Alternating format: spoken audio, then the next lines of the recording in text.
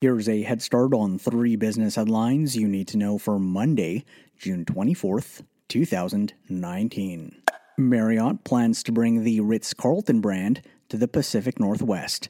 The hospitality company stated that it's working with the BPM Real Estate Group, a real estate development firm based in Portland, Oregon, to bring the Ritz-Carlton brand to Portland. As part of the deal, the brand would manage 251 hotel rooms and 138 residential units.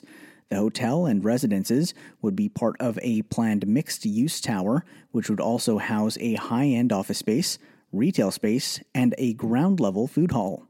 The hotel is expected to open in 2023, with construction planned for later this year. JetBlue plans to expand its destinations to Europe. The airliner announced that it plans to convert some of its Airbus orders to its latest version of fuel-efficient, long-range aircraft. JetBlue stated that it plans to switch 13 of its existing aircraft orders with Airbus's A321XLR models.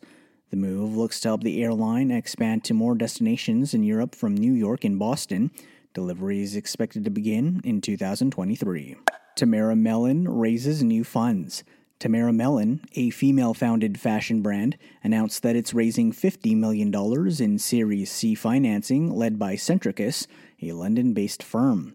The company plans to use the funds for retail expansion, manufacturing, and continued brand investments. The brand also plans to grow its team from 40 to 60 employees by the end of the year. That's your head start for the day. Now go ahead and make today amazing.